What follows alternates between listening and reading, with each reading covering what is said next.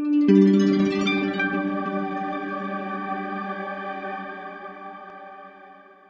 you can meet me in your Bibles in the book of Revelation, chapter 3.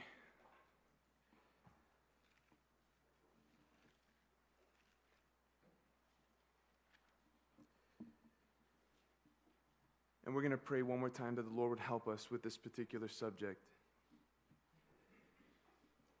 Revelation chapter 3. Father, thank you for, even in the worship, showing us the beauty of your Son, Jesus. Lord, our hearts are stirred to love him. But Lord, our hearts need you to help us to continue to love him. We ask in this place, Lord, in total humility, in our dependency, that you would aid us to, Lord, hear your word as though you were speaking directly to us, because you are. This is your word, the living word, the eternal word, the all-sufficient word. We pray for the assistance of your Holy Spirit. Lord, you promised that you would give him to those who would ask, and that, Lord, he would help us in power to be attentive, to be obedient. But Lord, we ask in particular that the ministry of the word would be assisted by his power. And that, Lord, every man would disappear except the God-man. Let Christ be heard and seen and loved, cherished by your people in this place. Lord, may this word not place an unnecessary guilt or sense of condemnation. May we hear you like a sick patient hears a doctor who loves them, to provide the remedy for the condition of our souls. We love you, Lord, because we know you first loved us. In Jesus' name we pray. Amen. This is a subject that has been presented before, but I think it's a subject that's worthy to be revisited from time to time. And I want to describe a heart condition and ask yourself if it's something that you are familiar with.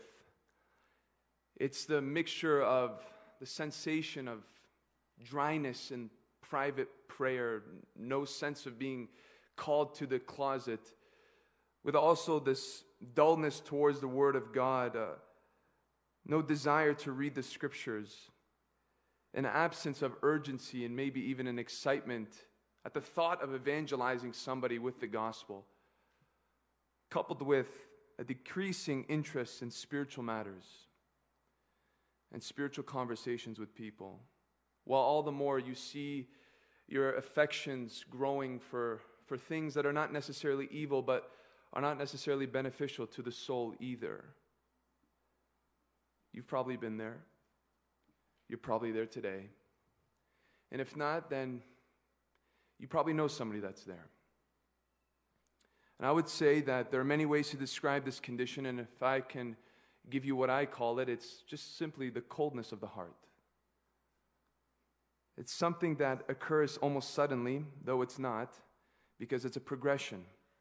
And what happens is there's an iciness, there's a numbness, there's a hollowness that begins to become more of a norm and a reality in your spiritual journey with Christ. And it's a state of spirituality that causes a once warm, vigorous, passionate devotion to the Lord to become unconcerned and even unmoved by the things of God. It kind of looks like when you stay there long enough, where you come to church week after week after week, and maybe other people after the service are so touched by what they heard and what they sang, and you're just like, it's not clicking with you. It did before, but now you're just there. You're on autopilot mode, and you've been there for a long time. It's not a condition of backsliding, though it can lead to that, where you go back to the ways of the world, nor is it a total state of apostasy. It's just a numbness. No desire to pursue or grow in the things of God. It's when you know that there is an absence of a hunger for God, a longing to know His purposes for your life. And if you're honest, you're kind of okay with it. I want to start off by saying that is possible for a true born-again believer. I want to tell you that it is a reality for many who have truly tasted of the glories from above. And one case for that is that you come to this book in Revelation, and Jesus himself writes these letters through John the Beloved to these churches who exemplify and demonstrate different spiritual postures. And one of them being a loveless state towards the Lord. I mean, they go to church, they believe in the core doctrines of the faith, but there's no sense of zeal. There's no sense of passion. And some cases in this book are more severe than others. Now, I want to say this at the same time. If you call yourself a Christian this morning, but there has never been a passion, a desire, a longing for Jesus on a personal level, then I have to say, because I love you, you probably never met him in the first place. If that never has been a reality for you, doesn't matter if you grew up in the church, I have to tell you, you probably never met the Lord Jesus Christ. And you need to be born again altogether. But that's not a message for you today. This is not a message for you. This message is for those who know what it's like to love him, who know what it's like to be raptured by the revelation of his goodness, who know what it's like to sing spontaneously throughout the day just because you know that he's been good to you. And that's gone. That's gone. I want to encourage you this morning. I'm not here to whip up a storm. I'm not here to give you lashes to the soul. I want you to sense a balm from the Word of God. I want you to know that you can overcome that condition. You can see past it, whether you're facing it now or whether you face it in the future or whether you need to console somebody who's in it. The Lord Jesus Christ would have a different word to describe what I just defined for you. It's called lukewarmness. Lukewarmness.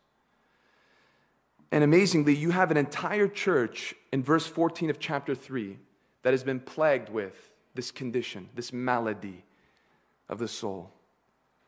But many people don't realize one way that it begins.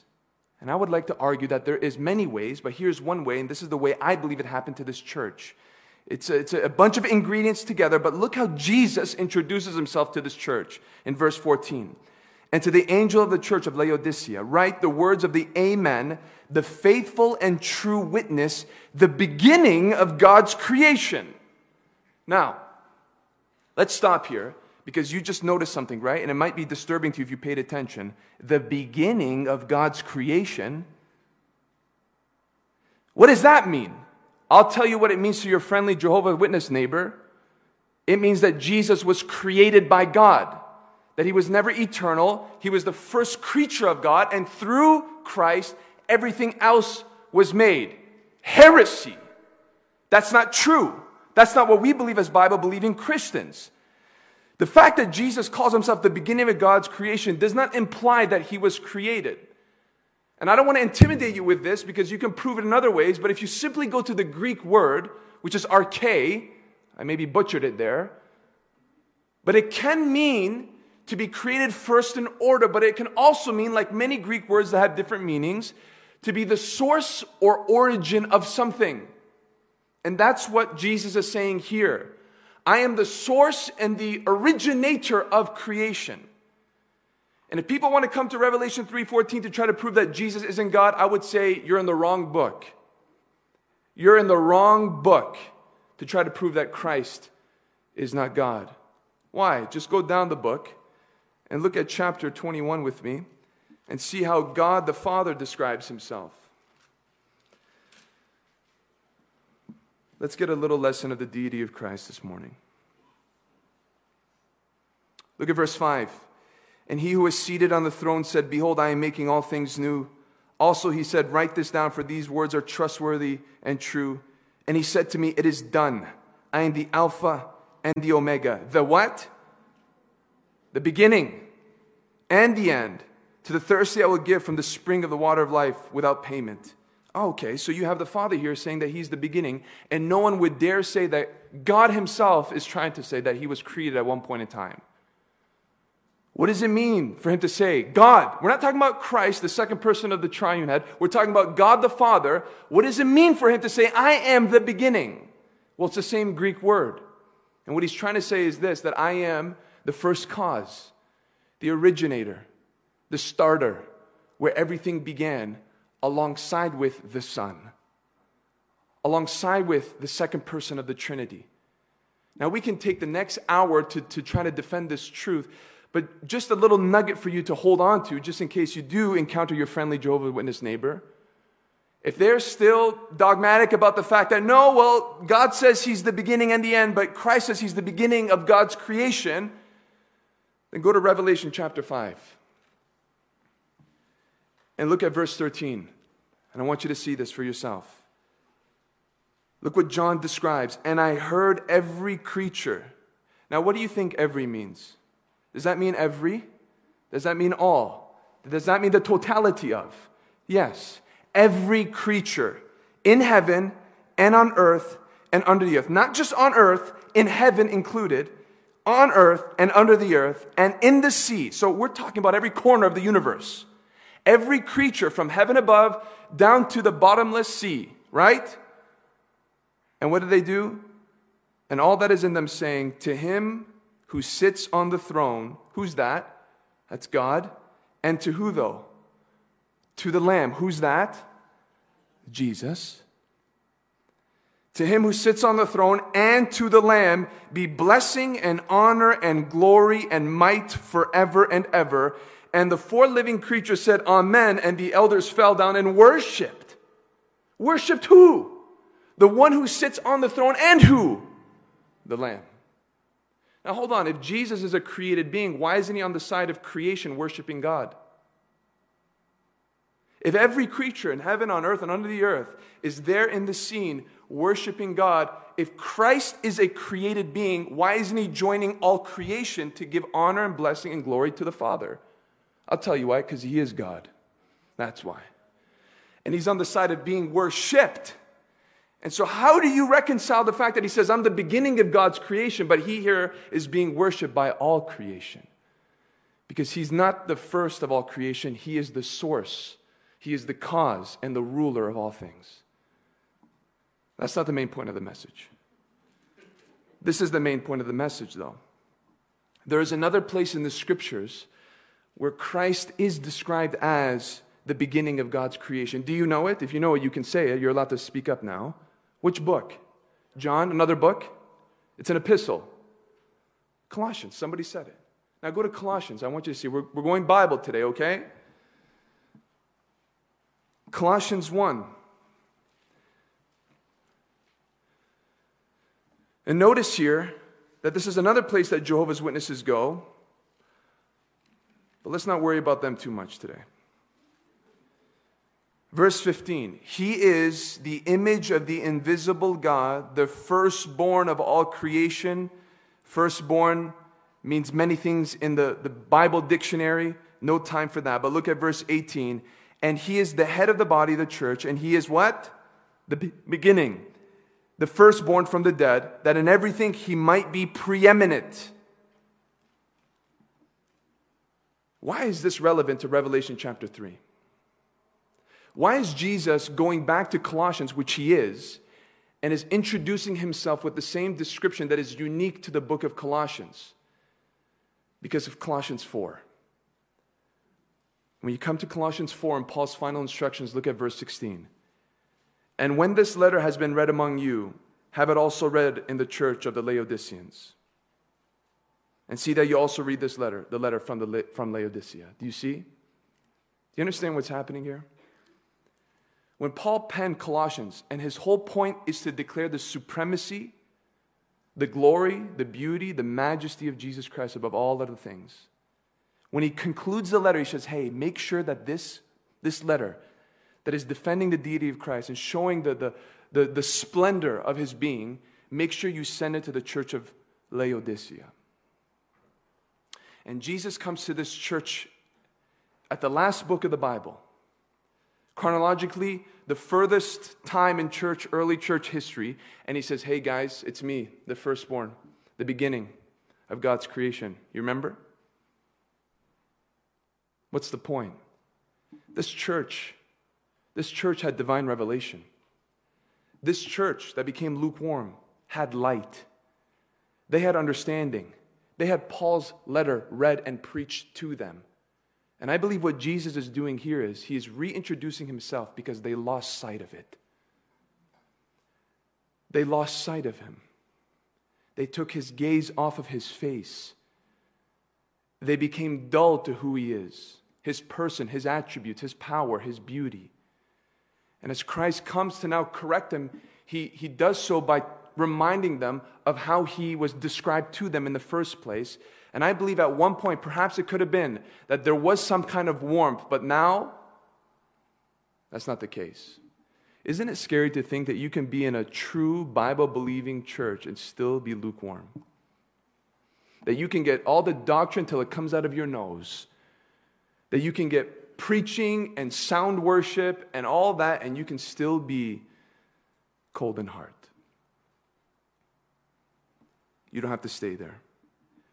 And I want to give you ways that you can escape it and that you can regain your passion again. The first thing I want to say, the first instruction to knowing how to be liberated from this place, be hopeful. Be hopeful. You're probably expecting a rebuke, right? No, be encouraged, actually. I'll tell you why you can be encouraged, because in this place where you are, if you are aware of it and you can identify it and you are concerned about it and you are losing sleep over it and you are not satisfied in it, you should be encouraged. You should know that the person who is in the greatest spiritual danger is not the one who has a hard heart. It's the one who has it and doesn't know it. Who doesn't know it, or who does know it and doesn't care that he has it. That's where you're in danger. Go to verse 17 of Revelation 3 and look at Jesus' words very carefully. For you say, I am rich, I have prospered, and I need nothing. So you combine this with what Jesus was saying in the beginning, and it could be that possessions and experiences and status and all these things rob them of the simplicity of devotion to Jesus Christ. Do you see the ingredients? But that's not the point. Look here. He says, not realizing that you are wretched, pitiable, poor, blind, naked. Jesus has a different sheet of evaluation about how we are truly spiritual or not. But this is what he says. The scariest part about this whole verse is when he says, not realizing. So to them, they were fine. To them, they were okay. To them, they were content. To them, they were not concerned. In fact, they were satisfied.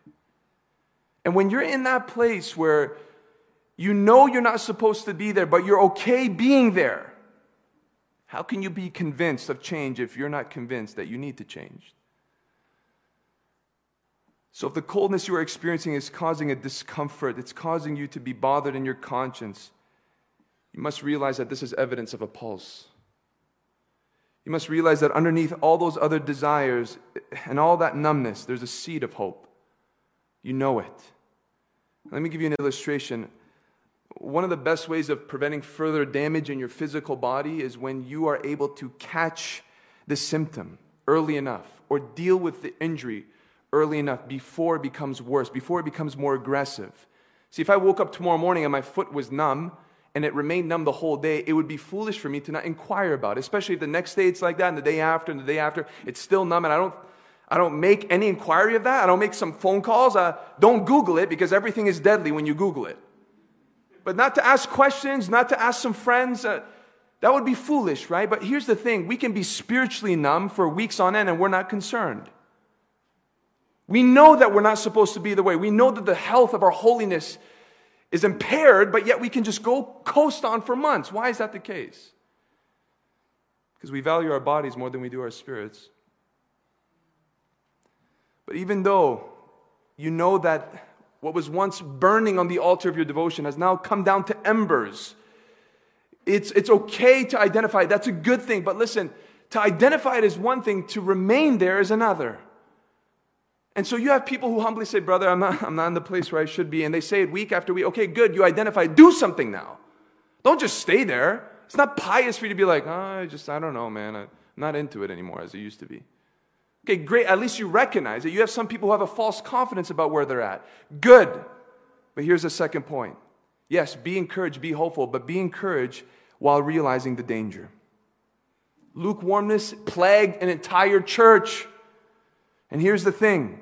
When Jesus wrote to them through John, he wrote as a doctor, as I said. And I want you to see here what he says in verse 19. Those whom I love, I reprove and discipline. Pause. How do you know Jesus loves you? For God so loved the world that he gave his only begotten Son. Wonderful. But that's the foundational understanding of his love. Do you want to know how you have matured in the love of Christ? It's not just John 3:16. It's Revelation 3:19. He disciplines me. He rebukes me. He reproves me. He teaches me. He chastises me. How many believers believe that about the love of God? I know that Jesus loves me because he corrects me when I veer off. He gets my attention. Sometimes he wounds me with his rod. And that's something that you and I have to understand about the love of Christ. Everything that Jesus is saying here is pulsating with adoration and care for his people. And look what he says. Those whom I love, I reprove and discipline. You know what's scary? Let me say this. If Jesus leaves you to yourself, it could be evidence that he doesn't love you. But when he even convicts you and slashes your heart with truth, you know, God, you love me even if it hurts. Even if it hurts. And what I mean by loving you is not the love that he has for the whole world. I'm talking about the particular love of being his child, as Hebrews tells us. I reprove and discipline. Now look what he says. So be zealous and repent. Hold on for a second. The problem with this church is they don't have zeal. Isn't that the whole issue? You don't have zeal. You don't have passion. You don't have that longing for me anymore. So here's my solution to you. Get the longing. It's like saying you have a problem. You can't control your eating, and here's the solution. Stop eating. It's like, I'm aware of that. I'm aware that this is my problem, but you're telling me to do something that I can't do. Is he being unrealistic here? Is he asking of something that doesn't make sense? How is it that we can reconcile the fact that their problem is that they lack zeal and he's commanding it? Can you command passion? Can you ask of this?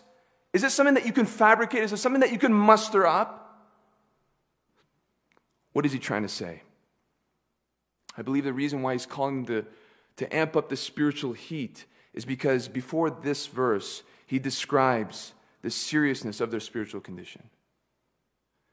And the reason why they should be stirred in their walk with the Lord again is because they have had their eyes open to the impending consequences of what will happen if you remain in that state. Because it's been okay for a week, 2 weeks, 3 weeks, 4 weeks, but I can guarantee you that there are only two directions in the Christian walk, either forward or backward. There is no neutrality here. And so stay there long enough, and it's going to get ugly for your walk and your testimony and your experience of my blessings in your life. And that's why earlier he says, I will spit you out of my mouth. Who said that? The one who says, I love you. And so I think it's important here to understand that Jesus is diagnosing them. And in the diagnosis, they would be, are you serious? And it would trigger action. Now, if you visit the doctor, and the doctor sits you down, examines you, and he says, you have such a weak heart that if you do not abide by what I'm about to tell you, here's your diet, here's your exercise plan, here's some medications. If you don't abide by this, you might die in the next week or two. I think you'd be zealous. I think you'd be zealous to change your diet. I think you'd be zealous to start going to the gym. I think you'd be zealous to make sure that you take the right medication at the right time in the day, right? That's what Christ is doing here. He's pointing to the consequences, and by giving them the diagnosis, he's saying, as a result of what I'm warning you about, would you be zealous to make some action now and change the way you've been doing things? And so you have to realize that this is not the place that you're supposed to be. Brother, listen, this is not the place where you're supposed to stay. Yes, Christ loves you. Yes, you're saved by grace, but he saved you for a purpose. He didn't just save you from something, he saved you for something. And so do you realize the danger?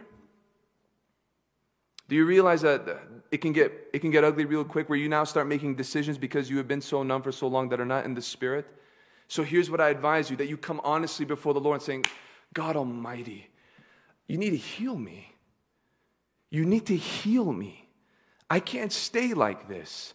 Lord, it's been too long. It's been too long, Lord, where I feel cold towards the prayer closet and cold towards your word, and me being consumed by this and that, but having no space in my mind and in my heart for your truth, and to pursue you and to know you and to dig deeper into who you are.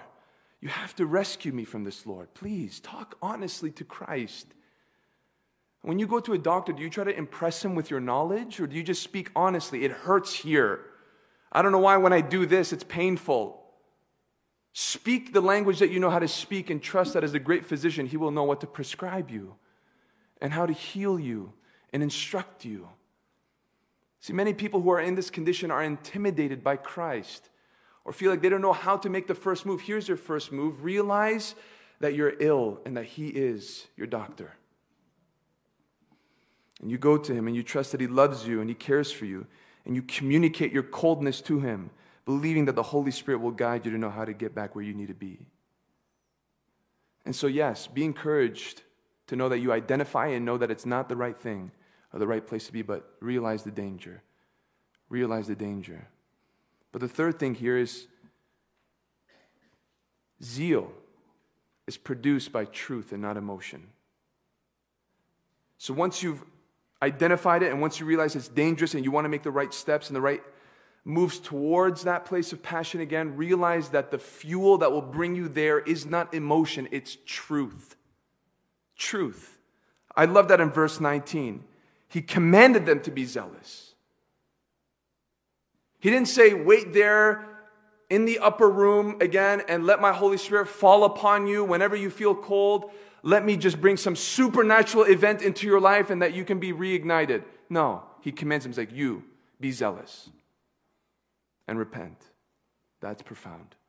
And the reason why it's profound, it's because passion is demanded of me. It's demanded of you. But isn't that something that should naturally arise? Yes or no? Jesus has an insight on zeal that many people fail to understand. It's not produced by an explosion of emotion. It's not produced by some heavenly wind that will blow into your sails and now you will just effortlessly move into the will of God. No. For any Christian to know consistency, you want to know consistency, you want to know 1 year, 10 years, 50 years of true zeal for the Lord, you must convince yourself of that every single day, that it is going to be truth that's going to anchor me. Jesus Christ was asking them to be zealous when they had no zeal. How? Because He laid out the facts. He laid out the facts, the truths, that if they don't, they would forfeit these wonderful promises. It's all based on truth. It's all based on what He presented to them. And that would be the trigger. That would be the fuel. That would be the ignition. And I can tell you honestly that if I allowed my emotions to dictate how I serve the Lord, how I seek the Lord, I don't know where I would be today. Honestly. I don't know where I would be today. Because it's not emotion. It's not emotion that sits on the driver's seat of my devotion. It's truth. And you have to replace the driver's seat with truth and not feelings and goosebumps and a miracle or some kind of thing to occur in your life. So if I know that temptation, the power of temptation, is drained when I come before the Lord, as Jesus said, pray, watch and pray lest you fall into temptation. Whether I feel like it or not, I'm going to pray. If I know that the scriptures are my food to keep me energized and focused and wise and sharp and clear, whether I feel like it or not, I know what is said and I will obey. Whether I feel like going to church or not, it doesn't matter what you feel like. You are a part of a body. And you know that just like your hand needs the rest of your body, you need the rest of the body and they need you. And so you go on truth and not your emotion. And the more you fuel your understanding, the more you can guarantee that the zeal will follow. It will follow you as you follow truth. And that's not just true for a season of lukewarmness, brothers and sisters. That's true for many, many, many, many conditions of the soul, including one of the most grievous ones that you can know as a follower of Christ, and that's sensing a distance between you and God. You want to be convinced that truth is what will keep you on the path of passion. Go to Psalm 22 with me, please. We know that this psalm is so centered on Christ. It's so prophetic. It's so accurate of the events surrounding His death. It is one of the most prized ancient texts about Jesus before He even entered into this world. But nonetheless, it was underlined. Nonetheless, it was penned by a real man, a psalmist. And look what he says. Yes, Christ said it, but look what the psalmist says as well. Verse 1, you know this very well. My God, Why have you forsaken me? Why are you so far from saving me? From the words of my groaning, oh my God, I cry by day, but you do not answer, and by night, but I find no rest. You know what that's like? That's like waking up with that state of disparity and the unknown and that sense of abandonment from your God and fighting it throughout the day only for it to follow you in bed at night when you lay your head on that pillow. He's talking about a season of this. He's talking about a long period of time, morning till night, and for him to ask the question why implies a surprise factor. I don't understand why I'm going through this. I can't think of a particular sin that would hide your face from me. I can't think of a time that I veered off of dedication to worship at the temple and offering my sacrifices. I don't understand why I feel this distance, this sense of separation. Why is this happening? I have no sense of direction, no light, no guidance, nothing from you.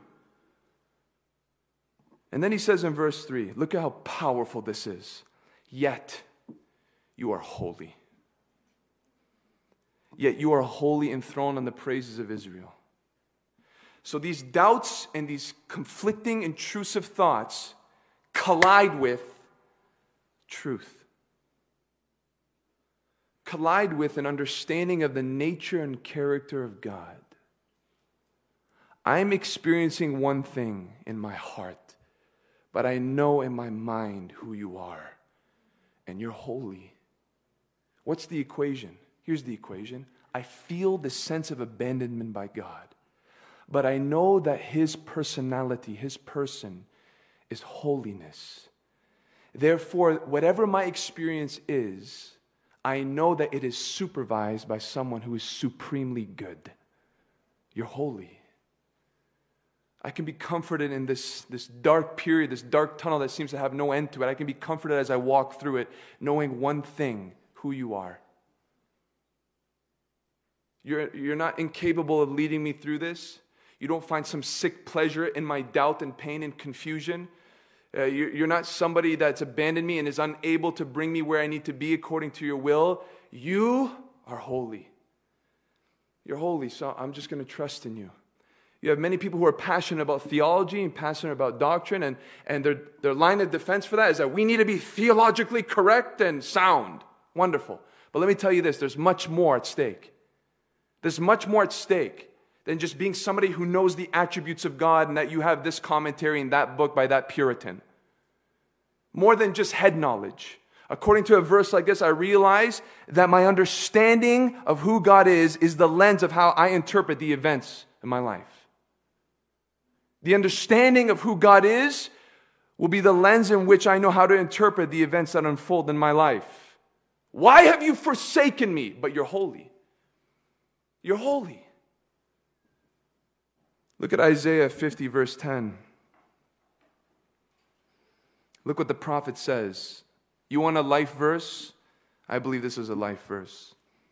Who among you fears the Lord? Ask yourself that question.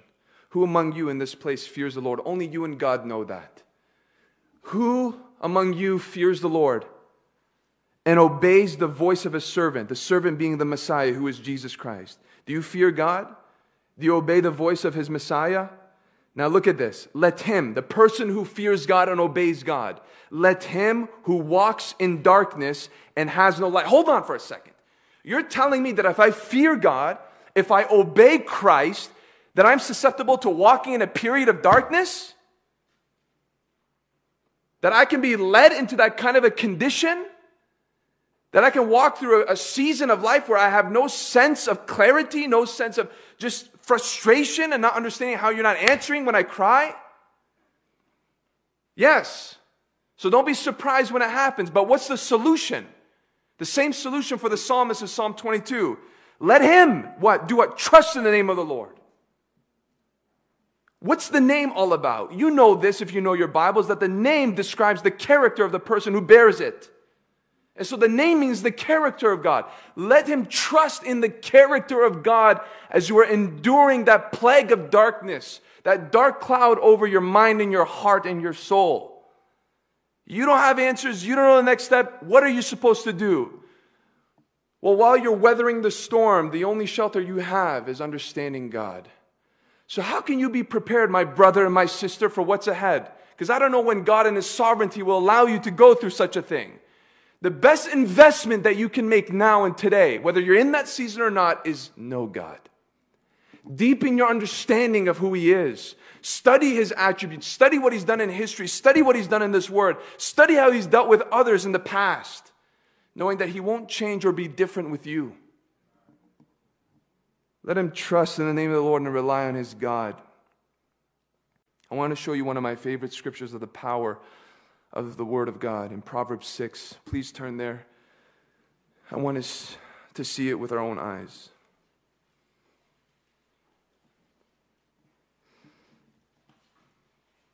Proverbs 6:22.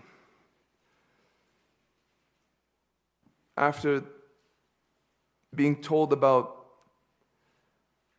the Word of God, look at the consequences of it. When you walk, they will lead you. When you lie down, they will watch over you. When you awake, they will talk with you. Isn't that precious? If we embrace the Word of God and invest it in our own lives, it will have an effect on the entirety of our day. When you wake up, when you walk, when you lie down, from morning till night and everything in between, if you make sure that you have truth, understood, studied, embraced, disciplined in your life, it's going to start talking to you. And it's going to start providing guidance to you and wisdom to you, and it's going to bring to mind certain comforting truths to you when you desperately need it. It will become living to you. And I can testify to that in my life. And sometimes it can be a verse, and sometimes it can be a story in the scriptures that fits the season that I am enduring or experiencing. And when I lie down, those things come to mind. And when I wake up, those things sometimes come to mind. I'm not saying all the time, but I'm saying what this proverb is explaining can be a reality. And you're saying, well, how can it be a reality for me? Look at verse 21. Bind them on your heart always. Tie them around your neck. I'm sorry to say that looks more than your YouVersion verse of the day. Nothing against YouVersion. It looks more than that. Bind them on your heart always. Tattoo it on your heart. Make it a permanent experience. Make it something that's always there. Make it something that's always on the surface of your thoughts and the surface of your emotions. Tie them around your neck. The same way you wake up and you put on that uniform for work and you put on a necklace around for your specific event or whatever you have to do, that's what he's saying. Engage with the scriptures on a daily basis. Engage with the scriptures in a way in which you are so familiar with it as your attire is to your body. And then when you do this, you're going to realize that it's going to start speaking to you and whispering to you and thundering to you when you need it. It will be your companion. It will be your voice. And when all these other voices come in, there will be a voice that is louder because you have made a contribution, and that's to truth and not a dependency on your emotions. Zeal is produced by truth, not what you feel. Not what you feel. But I would say lastly, yes, you're supposed to identify that state. That's a good sign. But from that place, you realize the danger. And from that place, your first move is not to wait for some circus trick, but to say, Lord, I need to get into your truth and rehearse it and know it and memorize it and understand it. Lastly, you're not going to like this one probably. But that's okay, because it's true. You got to be disciplined. I'm sorry. I said the word, right? Because God forbid that I have to do something in my Christian walk. Oh, you'll pay somebody to tell you how to eat your food so you can be healthy, and you'll pay somebody to tell you how you can lift weights and throw them back down on the floor. But God forbid the preacher tells you what to do in your life so that you can know spiritual health, because we don't want to be legalistic. You got to be disciplined.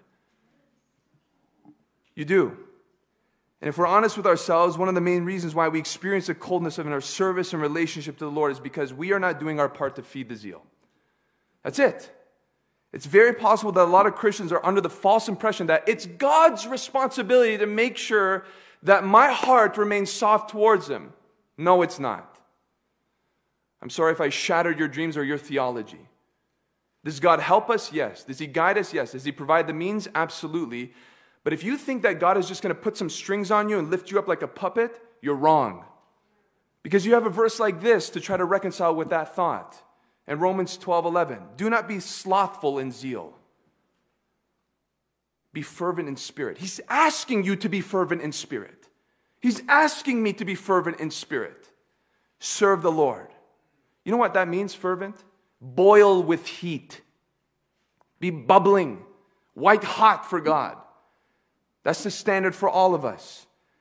And if the Spirit is going to do that in us, we have to give Him something to work with.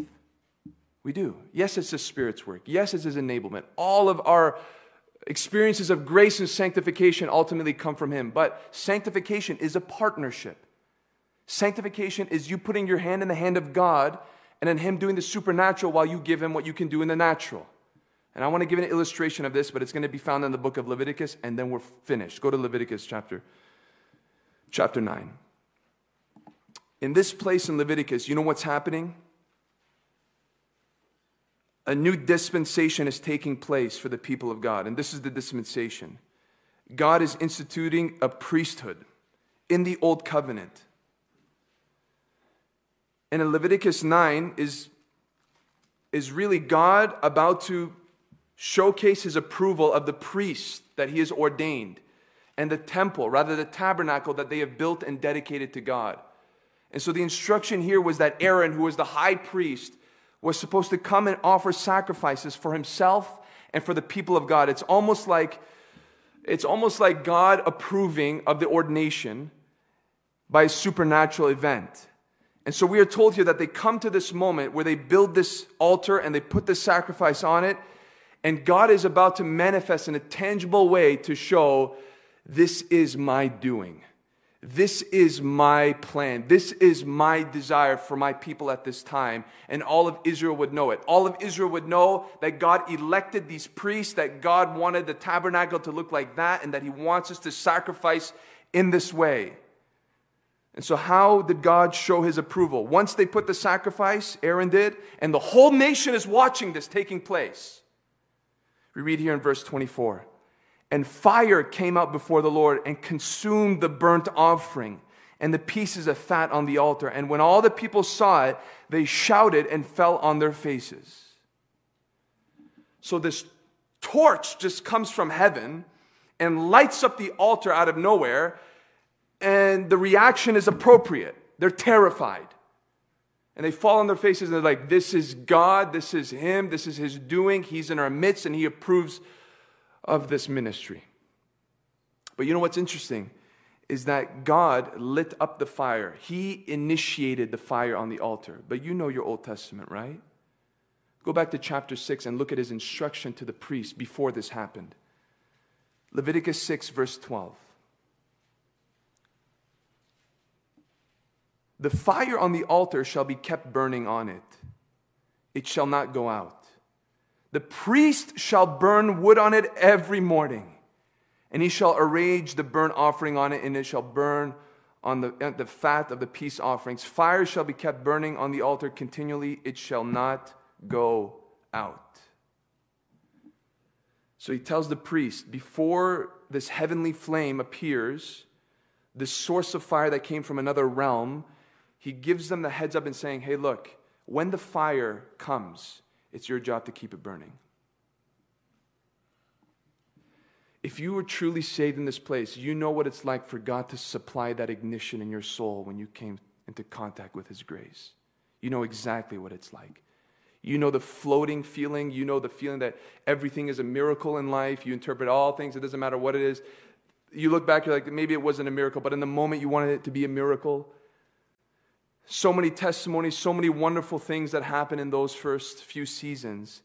And then you're in a different place now. And obviously, there is a sense of the first experience that is different to how we mature in Christ. But the fire still needs to be kept. And the reason why so many do not continue with that warmth and that heat for God is for the same reason, the same temptation for the priest. God sent the fire initially, but you didn't keep it burning. The priests were to wake up every day, clean off the ashes, put fresh wood, and repeat it. And I'm sure some days the priest felt very privileged that I, as a priest, have the privilege of daily providing the flame for the burnt offering to never go out. And I'm sure some days they woke up and they didn't feel like getting up and doing it. But it didn't matter. That was the only way for it to be sustained, whether they felt like it or not. What are you doing to feed your flame for Christ? What are you doing? Come on, you're wondering why you're not passionate for Christ, and there's nothing of spiritual intake? Come on. I love you. This is why I'm saying this. Where's the oxygen of prayer? Where's the fuel from fellowship with believers? And not fellowship just doing stuff for fun. True fellowship that has Christ in that fellowship. Where's the sustenance of the word? Where's the bread of life? Where's your daily manna? I've learned by observation over the years that there's one main distinction between those who are able to steadily grow in that flame and in their strength in Christ, and those who waver up and down. And it's one simple thing. Just by observing, you know one difference. One feeds the flame, the other doesn't. Just plain as that. You hear it in the conversations. You hear it when people talk about what they read in the scriptures last and how God revealed something to them. You hear it when they bring up the books that they're reading, the latest things that they're discovering in certain scriptures through books and stuff like that. You see it when people talk about a message that they heard in their own private time, not just the message that they heard here last week, but a message that they heard and it spoke to them. You hear it, and you don't hear that in the person that fluctuates so much, and it's just as simple as that. One is feeding it and the other isn't. Why would God tell the priest to feed it, to feed the flame? Because there was the obvious danger of the flame going out. And if you think that this is just about an altar in Old Testament times, you have to understand that the altar is prophetic of two things: the sacrifice of Jesus Christ and your heart posture and worship toward the Lord. So that altar is here. Whether you like it or not, it's there. And here's the reality. For some of us, there's a fire. And for some of us, there are just ashes. But God can supply the fire. There's still embers there. And He can blow fresh wind through the truth of the Word of God as you sit at His feet and humbly say, Lord, I identify it, I see it. I don't want to be here. And I'm not waiting for something to take place. I'm waiting for truth to convince me. And God, by your grace, help me remember to feed it. And to not just wait for another flame to be sent from heaven. You might be waiting for a long time. God can do those things. And He does it at conferences, and He does it in a particular Sunday morning where you just feel rejuvenated and you feel like there's a jolt in your soul. But you can't live like that. You can't live like that. That's not how God ordained it. Do you think God did that with the priests in the Old Testament? Guys, you just get the bowl. I'll make sure to send fire from heaven every single day. No, He says, I'll send it, and then you take care of it. God is extremely practical. He is supernatural, obviously, but He is extremely practical. There's hope for you today. And perhaps this is just a simple nudge from the Lord at this point in our lives. To say, hey, where are you at today? I want you to be zealous for me. Don't be condemned this morning. Don't beat yourself up this morning. Realize that the physician is calling you to his office, and he wants to prescribe truth to you. Amen? Let's pray.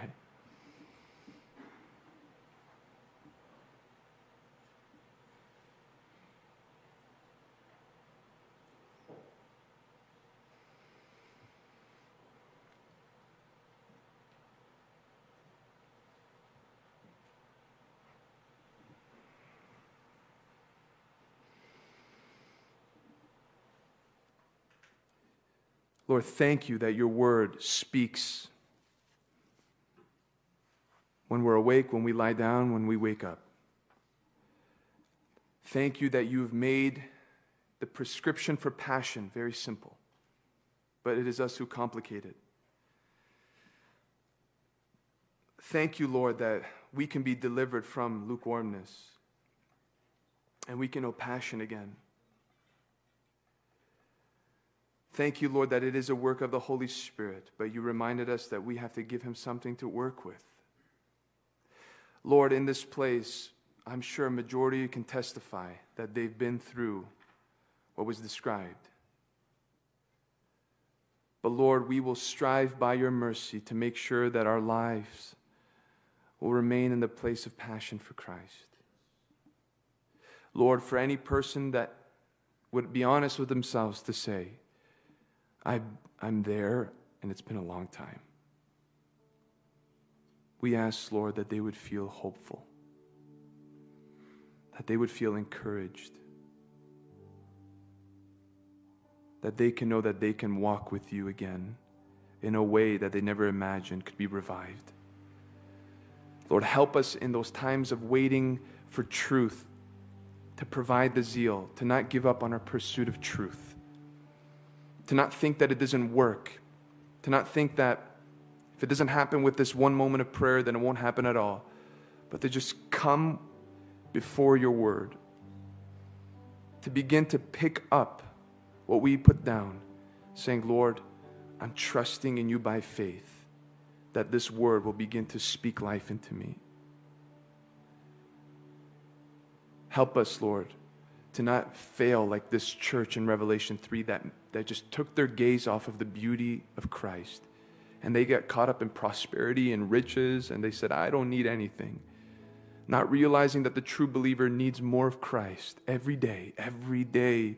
Lord, there's more of you to know and to discover and to experience. Lord, forgive us for thinking that we've reached the point of completion. Forgive us for thinking that we've arrived at the place of perfect knowledge and that there's nothing more to discover. And so, Lord, this is where you need to help us, God. Convince us of that. By your Spirit, convince us of that. Quicken our hearts that we may run after you. Enlarge our hearts that we may run in the way of your commandments. Lord, we just sit in your presence in this moment to be honest before you, saying, Lord, heal me, restore me, Lord. Bring me there. I give you my heart, Lord. Help me believe that I can be passionate as a father, as a husband, as a businessman, as a student, that I'm not too busy to be passionate for Jesus. Help me believe that today. Lord, we love you because of your tenderness and your grace towards us. In Jesus' name we pray. Amen.